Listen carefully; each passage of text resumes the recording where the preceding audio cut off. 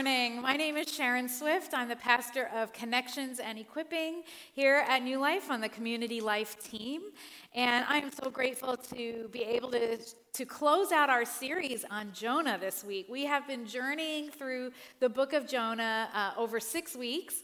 And even though it's only 4 chapters, this book is rich with content. There's so much to explore there, and I hope that this is your first sermon that you'll jump back and catch up on this series. It's really been phenomenal, including those of you that have been involved in the small groups. They are great. I have had so much fun in my small group. I hope this series has been a blessing to you as well. And so with that, I want to start with our text this morning. We are going to be in Jonah chapter 4, and we're finishing out the chapter starting at verse 5 and going through verse 11. And so if you would read along with me. Then Jonah went out of the city and sat down east of the city and made a booth for himself there. He sat under it in the shade, waiting to see what would become of the city. The Lord God appointed a bush and made it come up over Jonah to give shade over his head to save him from his discomfort. So Jonah was very happy about the bush. But when dawn came up the next day, God appointed a worm that attacked the bush so that it withered. When the sun rose, God prepared a sultry east wind, and the sun beat down on the head of Jonah so that he was faint and asked that he might die. He said, "It's better for me to die than to live." But God said to Jonah, "Is it right for you to be angry about the bush?" And he said, "Yes, angry enough to die." Then the Lord said, "You are concerned about the bush, for which you did not labor and which you did not grow. It came into being in a night, and it perished in a night. And should I not be concerned about Nineveh, that great city in which there are more than 120,000 persons who do not know their right hand from their left, and also many animals?" This is the word of the Lord. Let me pray for us. Lord, I ask that you be with us this morning as we explore this chapter, Lord, of Jonah. I ask that you guide us, that you open our ears to hear and our eyes to see, that you help us to understand what it is that you have for us this morning in your word. It's in Jesus' name we pray. Amen. Amen. I want to give you a bit of a recap in case this is your first week joining us in this series. And if you're not familiar with the book of Jonah, again, I encourage you to catch up on those sermons. They're phenomenal. But I want to make sure you're with us and you remember all the things that have happened so far. So first thing, the word of the Lord comes to Jonah in chapter 1. Jonah is called to go to Nineveh and to preach to that city because they are coming under the judgment of God. The Ninevites, which is in Assyria, the kingdom of Assyria is a very violent and cruel kingdom. They are known for being destructive to the kingdoms around them, conquering and doing so with really deep cruelty. These are not kind and safe people. And they're also the enemies of Israel. Israel is also threatened by the kingdom of Assyria. And so Jonah hears this call and says, go in the opposite direction. And so Jonah takes off to flee from the presence of the Lord as if that was something that any of us could do. But he goes in the opposite direction towards Tarshish, and he is hoping to completely avoid this call. But instead, the Lord sends a storm that stirs up everything. The sailors are panicking. They are sure they're going to die. And eventually, they pull out of Jonah the information they need, that this storm is because God is pursuing him. And so Jonah says, "Throw me in the ocean, this will be done." And so they throw him in the ocean after much, kind of hand-wringing.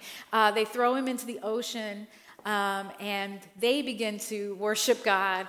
Jonah, on the other hand, instead of drowning in the ocean, God sends a fish that swallows him up. And he spends 3 days and 3 nights in the belly of this fish, caught between life and death, not quite living, not quite dying.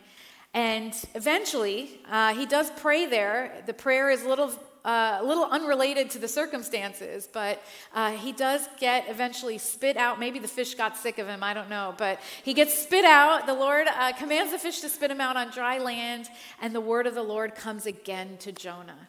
In chapter 3, Jonah is now going to obey this command from the Lord, but begrudgingly. He's going to walk all the way to Nineveh as he was supposed to from the beginning, but he gives a one-sentence sermon.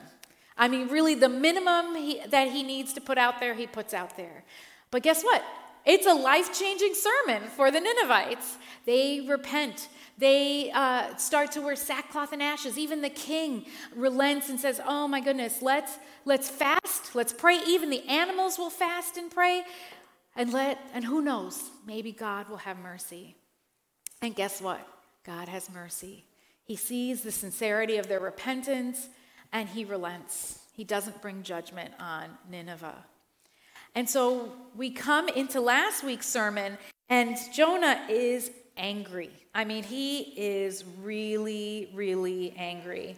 And he's so angry, and Pastor Rich last week explores some of that anger, but he's telling God, this is the most talking he's finally doing to God. And he tells God, I knew it. I knew you would do this. I knew you would show mercy. God is showing mercy to some of the most destructive and violent people on the face of the earth at that time. And Jonah would rather die than live seeing God show mercy to people that seem so undeserving of it. And so he says over and over, I'd rather die. I'd rather die than to live. And so the first thing I want us to notice as we look at today's passage is that God is not satisfied with just completing the task. You know, if God was happy with just getting the word to Nineveh, the book would have ended at chapter 3. You know, that task got accomplished by the end of chapter 3. But there's an entire chapter still left of Jonah, right? Because God is doing some of his best work in chapter 4. God is coming after Jonah. See, God's not done with just reaching the Ninevites. He was determined to pursue the Assyrians. He was determined to get his word to them, and God did that. But God is not done. In fact, Jonah's obedience is not enough to satisfy God. God wants Jonah's heart. He's not going to end this story without trying to get to Jonah. And in many ways, Jonah seems like the worst possible choice for this job, right? I mean, he clearly has no interest in being helped to the Ninevites. He doesn't want to do this job well. I mean, he doesn't really do a very good job of it. He would rather risk drowning in the sea than go to Nineveh. But God preserved Jonah and sent him anyway. Why? Because God is after Jonah's heart. Obedience is not enough for God. God doesn't want to leave Jonah miserable. He wants to help Jonah change and move to a space where he can appreciate all these miraculous things that have happened, all these events and wonders that have unfolded before Jonah's eyes. The God of the universe who's controlling the sailors, the weather, the fish, the Ninevites, their animals, their king, and now the plant and the worms. This God wants to have this conversation with Jonah. And he gives a whole chapter to it. And he is pouring out his heart here. God is telling him that the love he has for the Ninevites and how he sees the Assyrians as humans created in his image. God wants to see Jonah see the Ninevites as something more than just enemies. He wants to use this plant to draw something out of Jonah, to get his point across to Jonah that his attachments, his ideas of what's fair are not even good ideas. They don't make sense. He's attached to something that existed for just a short time, and only because it was convenient for him. It saved him some discomfort. And so he's attached to this plant now. But God wants to shift something within Jonah to move beyond just his comfort and not just his bare obedience. God is trying to reason with Jonah and give him gentle answers to his questions because he's after his heart. He's after transformation of Jonah's heart. Do you believe that God is after your heart.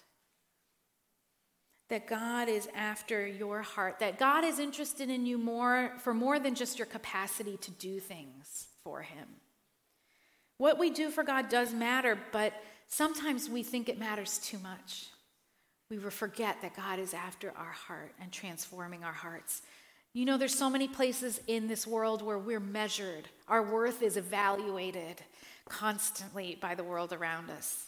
When we're at work, there are deliverables and measured outcomes that we have to report back about, right? We want to see our trending numbers, we want to see them trending upward and to the right? We have to be able to keep justifying our value to our companies to show that we're not easily replaced. We have these measures outside of the workplace too. They're just a little more subtle. We get evaluated about how we are in our homes, right? Is our home nice enough? Are we keeping it clean and tidy? Is all the laundry done and folded and put away?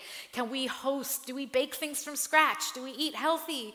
Are we hosting like Martha Stewart would? We have measurements as a student, right? If you're a student, you're constantly being evaluated. Are your grades high enough? Are you doing enough to differentiate yourself from the other students? Even if you have the top grades, is that enough? How will you shine among all the other students when you try to apply to college or grad school or try to get that interview at your first job? How do you set yourself apart? You're constantly being evaluated. It's around us. And the problem is sometimes we bring that into our life of faith. We think that our value is determined by our output. We start to look around and think, am I significant? Do I matter to God's kingdom? Is what I'm doing even helping anything? I'm not doing as much as that person. Does it mean that I'm not doing enough and that God overlooks me? And I want to assure you today that God is after your heart too. That you have worth and value that cannot be measured or contained by some metric or number. That your worth is based in the fact that you are God's beloved, that you were made in his image, that you have inherent value, and you have so much value that God is after your heart too. That God wants to transform you, that God wants to reach your heart.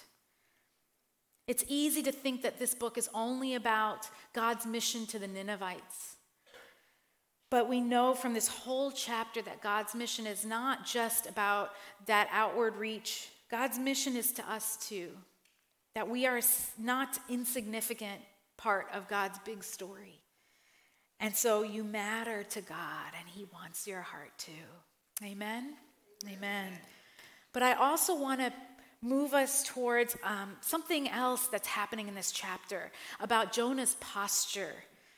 It's a little subtle. The imagery doesn't always pop right out at us because this was written in a very different time in the world.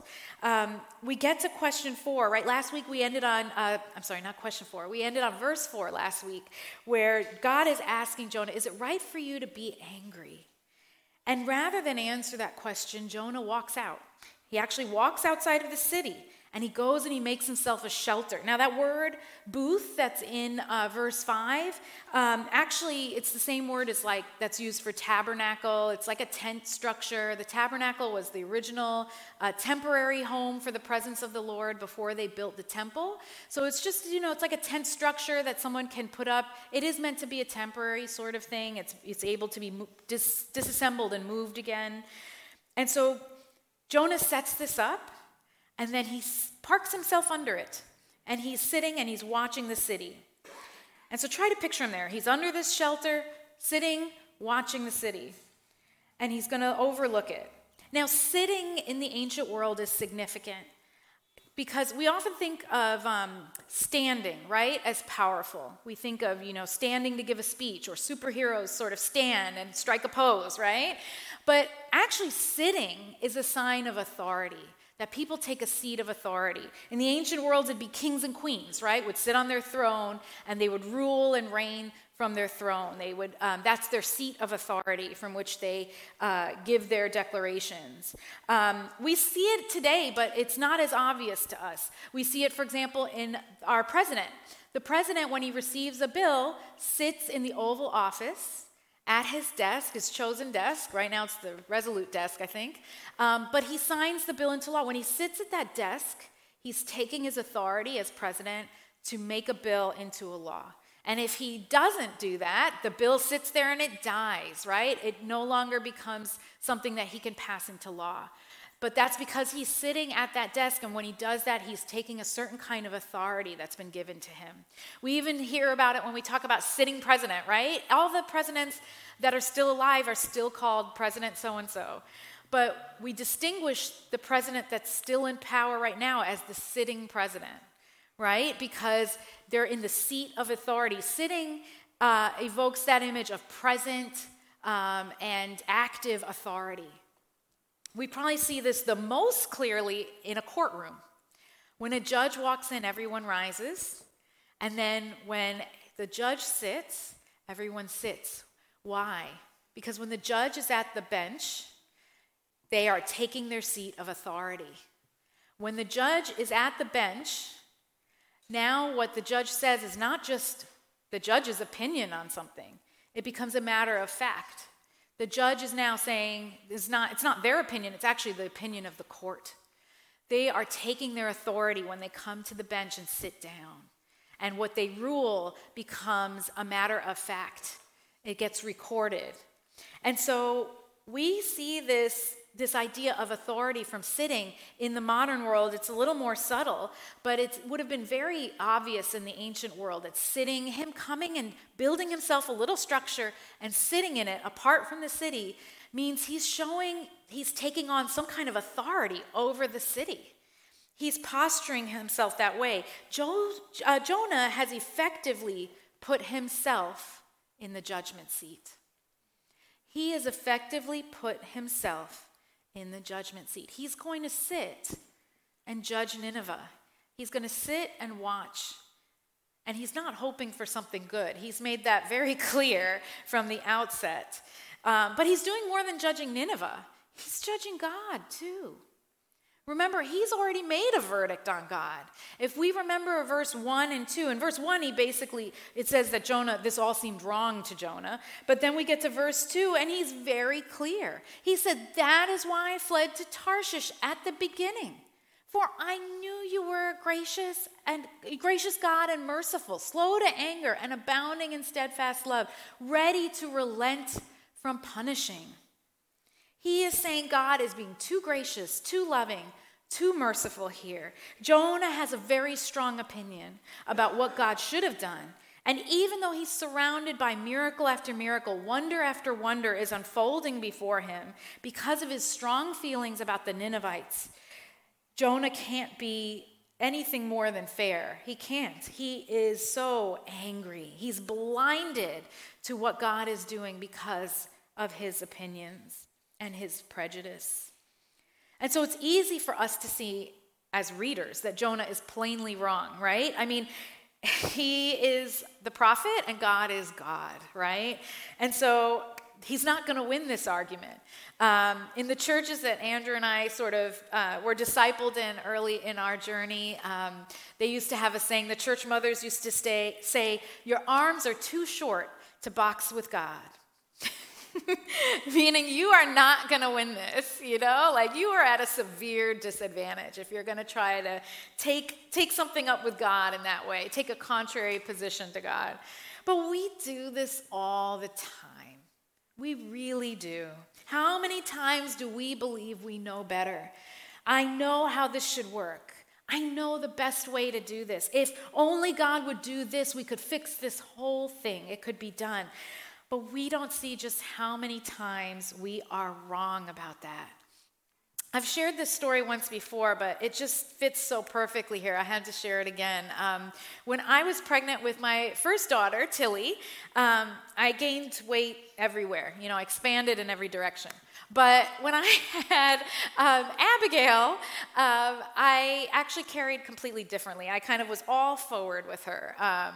And, they say if you carry differently, it's a different gender. That was not the case for me. I couldn't get used to my radius, okay? I had a very big radius suddenly from being a very small person. And so I remember I once walked into my boss's office and I was turning to leave, and my stomach swiped everything off his desk. And I couldn't even help him pick it up because I just couldn't do that. This is how awkward I was at that point.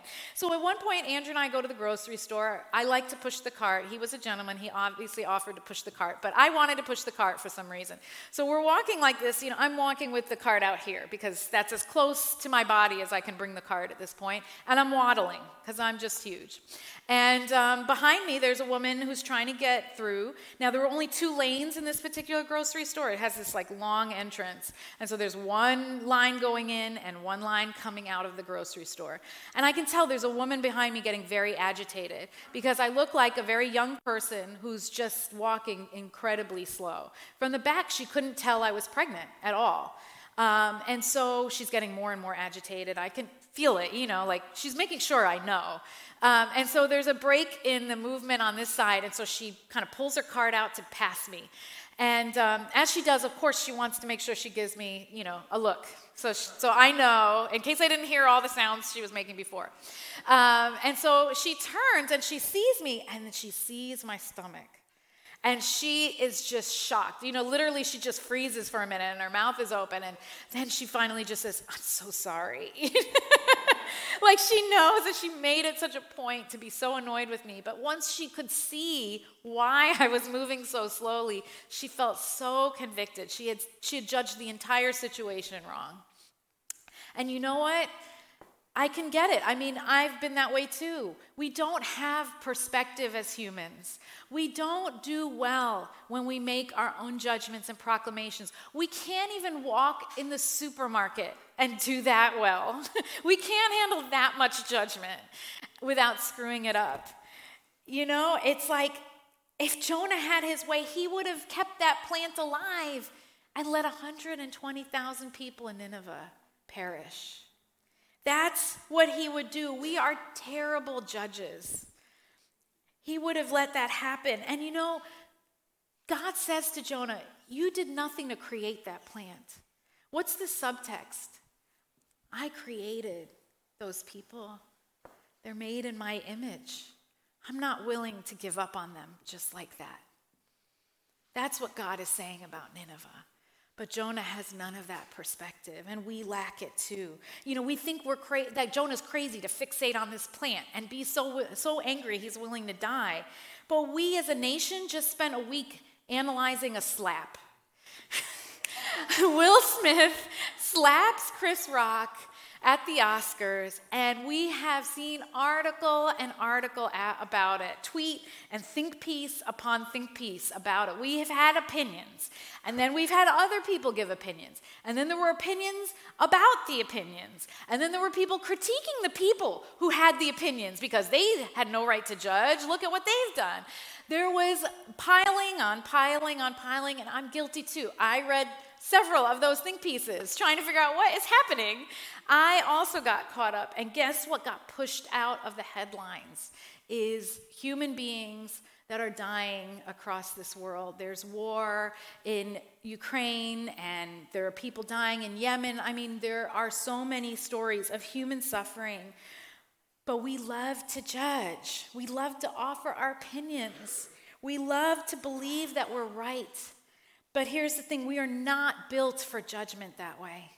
We just are not. And what happens to us is what's happening to Jonah. It makes us miserable. It makes us frustrated. We end up like Jonah. Because look, here's the thing. God is doing a new thing here. And Jonah is missing it. God is doing something incredible, a new thing, and Jonah is missing it because he is too busy judging. Let's be clear now. God has always been interested in every human being he's created. From the beginning of Genesis, that's true. What's new is not God's interest in the enemies of Israel. He has always been interested in people. He has always been interested in reaching the world. But what is new is that the center of God's work is no longer going to be contained mainly within Israel. Instead, God is shifting the center of his work outside of the borders of Israel. And now he is reaching out in new ways through his people by sending someone like Jonah, a prophet, to a nation that is not Israel. But Jonah can't see this beyond his own prejudices and his own assumptions about how God works in the world. God is trying to get Jonah to see himself more clearly in this chapter. He wants a deeper repentance from Jonah, one that goes beyond just simple obedience. God wants us to move beyond anger and frustration into a deeper repentance. God is looking for us to also let go of some of our assumptions about how God will work in the world. God has only one agenda in this entire book. It's to transform us, to transform humanity, to move us from a place of violence and anger and frustration to a place of grace and mercy and love, to a place of restoration of purpose and relationship, both things, to change us to know that there's a better way to live than what we're doing right now that is leading to all this frustration and anger. There's a better way than doing this our own way. And some of you are feeling this. You're feeling that need to let go of anger and frustration right now because you know it's destroying you from the inside out, just like it's doing to Jonah. You know that it's deteriorating you. Some of you know you've been in the judgment seat. You've put yourself there, and it's time to get up. And the way we get up is through confession and repentance. See, this is why we engage in the rhythm of Lent.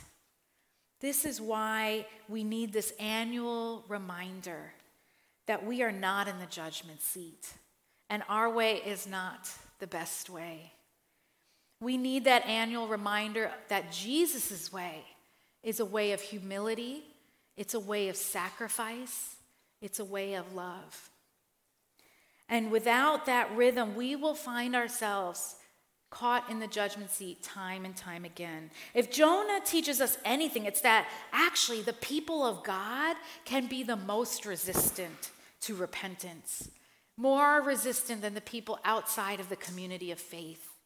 Because we think we have God on our side. Remember, we started this book with Jonah being the one person we knew was from a community of faith. He was the one person in this story that we knew God. And everywhere we go, the animals, the weather, the people are all recognizing God and they're repenting, but not Jonah. At the end, we don't even know where Jonah stands. We don't know Jonah's reply. We're left wondering, is Jonah in a good place? We're like that. As the church, we are the people of faith. We don't want to get to our chapter 4 and have people wonder, do we see God at work or are we missing it? We need that rhythm of Lent. We need that rhythm of repentance and confession to keep us out of that judgment seat and to keep us in the way of Jesus. So we don't know what happens to Jonah in the end, do we? We don't actually know what Jonah does after God's last questions to him. We don't know what Jonah replies. And that's a very Eastern thing. This kind of reminds us that this is not a Western book. The Old Testament was not written for a Western audience. This is very much kind of an Eastern ending to a book, leaving us hanging.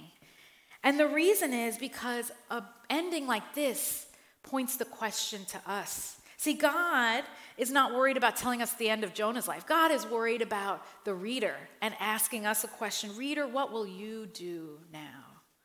In light of Jonah's life, in light of the question God is asking Jonah, God wants to know, what will you do? Because Scripture is not primarily a book of answers. Of course, there are answers there. There are answers to tell us how to live. But there's more than that there. It's also designed to ask questions of us. See, this is the danger in reading Scripture and the power of it. You can read Scripture, but Scripture will also read you. It will ask you questions, and it will make you wrestle with what it means to live faithfully as a people of God here on this side of eternity. And so I want to ask that question of you as you think about Jonah. What will you do in light of what you have heard and read about Jonah? Will you give in to anger and frustration and let it trap you? Will you stay in the judgment seat? Or will you trust God's goodness, his wisdom, his love for you, and hold on to that rhythm of confession and repentance and the way of Jesus, which is humility, sacrifice, and love? Let's pray. Lord, I thank you for your word, and I thank you that you have kept it for us. And God, I thank you that you care about our hearts, God. I pray that you would do a deep work in us today, Lord. Help us to embrace your rhythms and help us to give up our posture in the judgment seat, God. Help us to embrace these last 2 weeks of Lent. We believe that you have good things for us there, God. Change us, transform us. Do what only you can do in us, Holy Spirit.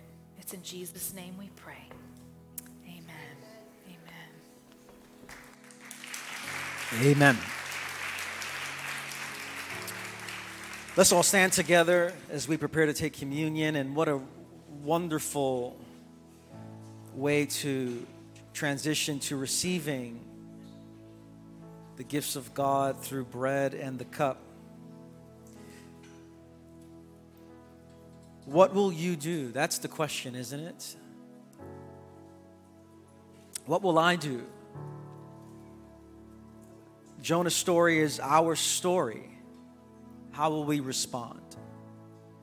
I love what Sharon said. There was a line she said that just reminds us of the Lord's table and what's happening here, where God is trying to get Jonah to know, I'm not willing to give up on these people. I'm not willing to give up on these people. And Jonah, I'm not willing to give up on you.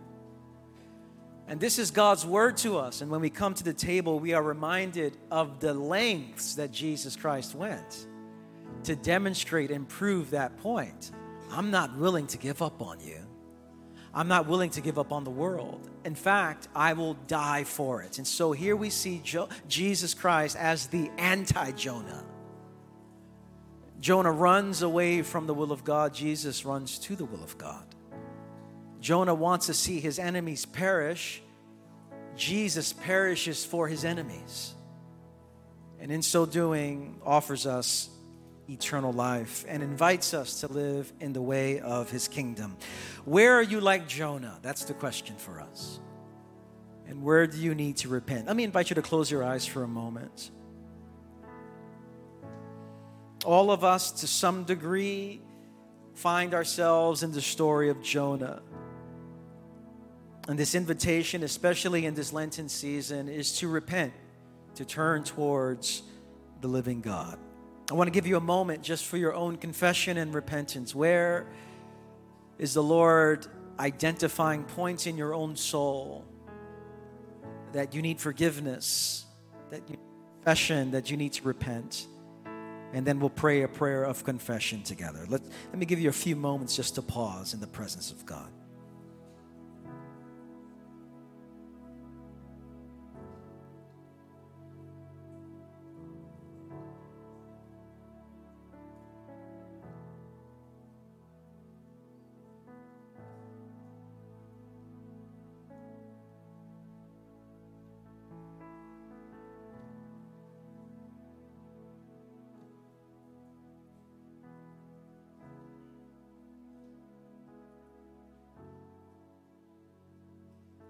Let's pray this prayer of confession on the screen together. Almighty God, our Heavenly Father, we have sinned against you and our neighbor through our own fault, in thought, in word, and deed, in what we have done, in what we have left undone. For the sake of your Son, our Lord Jesus Christ, forgive us all our offenses, and grant that we may serve you in newness of life, to the glory of your name. Amen. The Lord Jesus, on the night he was betrayed, took bread. And when he had given thanks, he broke it and said, "This is my body, which is for you. Do this in remembrance of me." As the people of God, redeemed by the broken body of Jesus Christ, let's all receive together.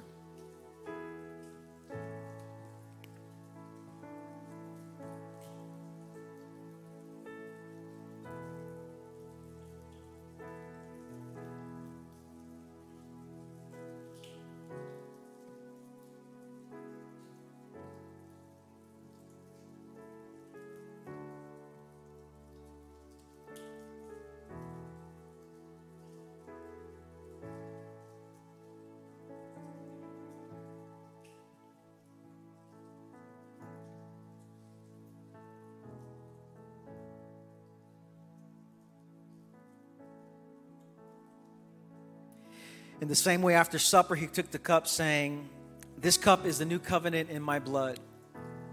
Do this whenever you drink it in remembrance of me. For whenever you eat this bread and drink this cup, you proclaim the Lord's death until he returns." As the people of God, forgiven by the poured out blood of Jesus Christ, let's all receive together.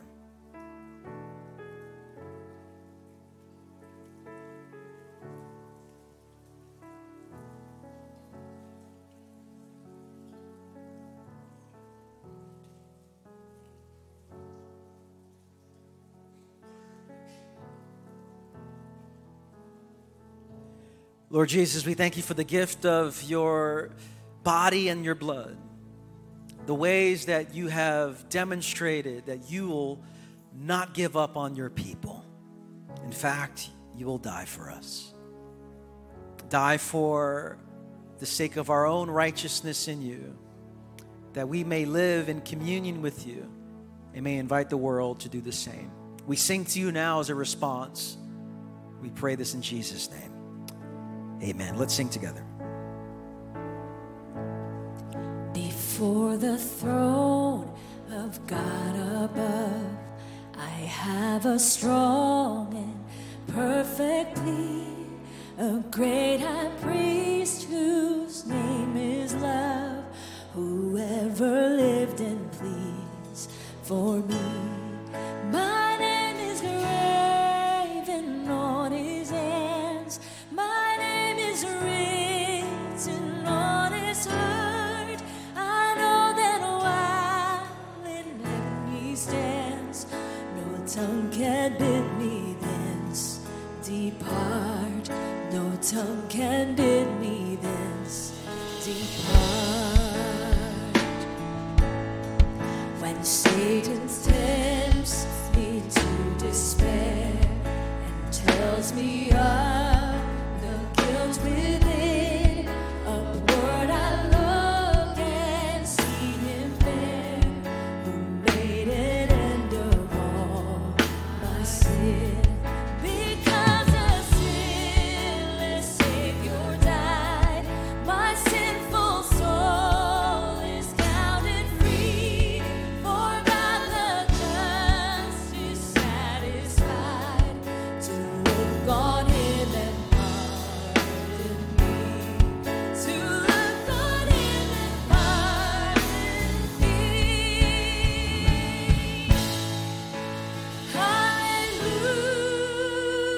Hallelujah, hallelujah. Praise the one risen Son of God. Behold him there, the risen Lamb, my perfect spotless righteousness, the great unchangeable I am, the King of glory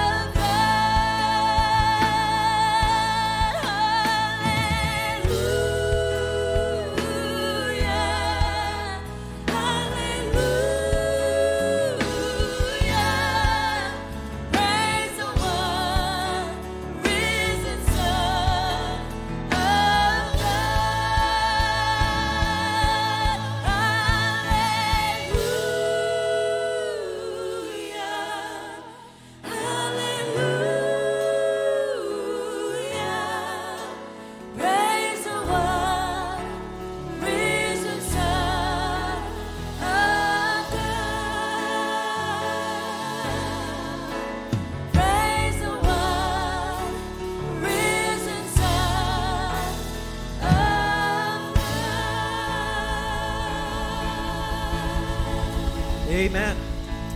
Amen.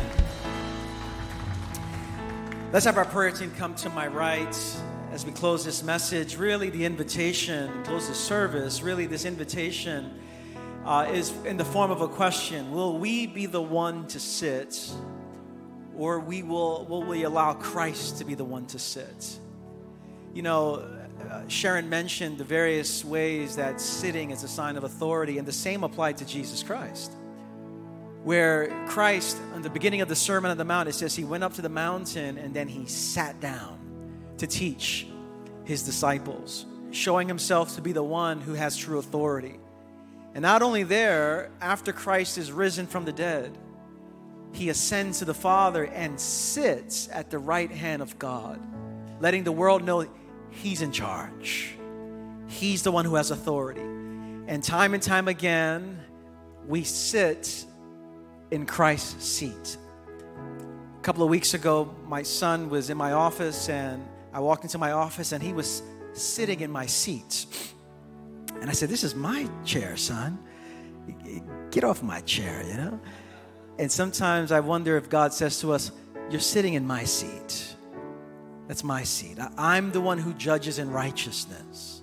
I'm the one who judges in love and judges in compassion." God's judgments is what the world longs for, whether we know it or not.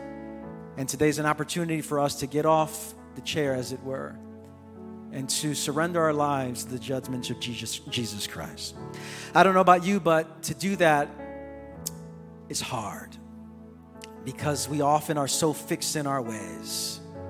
And because we're so fixed in our ways and the ways we think we see the world, it leads to anger. It leads to control. It leads to contempt and manipulation. All the things that God wants to free us from.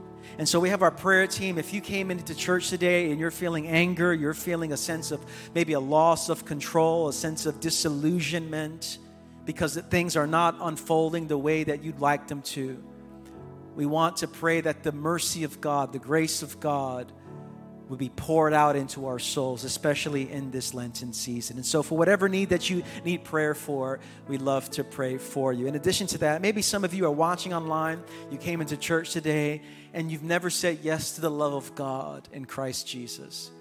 You've never said yes to saying, "I want to follow Christ. I want to surrender my life to Christ. I want to receive forgiveness of sins. I want to enter into a new way of being in the world." And you can come up for prayer, or you can simply text the phrase "Yes to Jesus" to the number on the screen, 718-424-0122. And one of our pastors would love to follow up with you and serve you along those lines. At the end of the service as well, for those of you watching online, there's a sermon discussion time, and so feel free to click the link there and join us for some good conversation. Let me invite you to open your hands towards heaven to receive a blessing.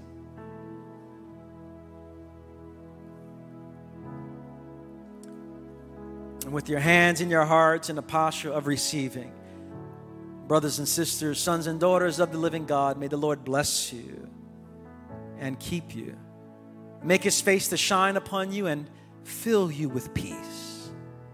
And may you walk out of this building and out of this online gathering in the power of the Holy Spirit, receiving grace and giving grace, receiving compassion and giving compassion, receiving mercy and giving mercy. May the Lord free you. May the Lord liberate you. May the joy of the Lord be your strength. I bless you all today in the strong, in the beautiful, in the redeeming name of Jesus Christ. And everyone said, amen. Grace and peace to you all.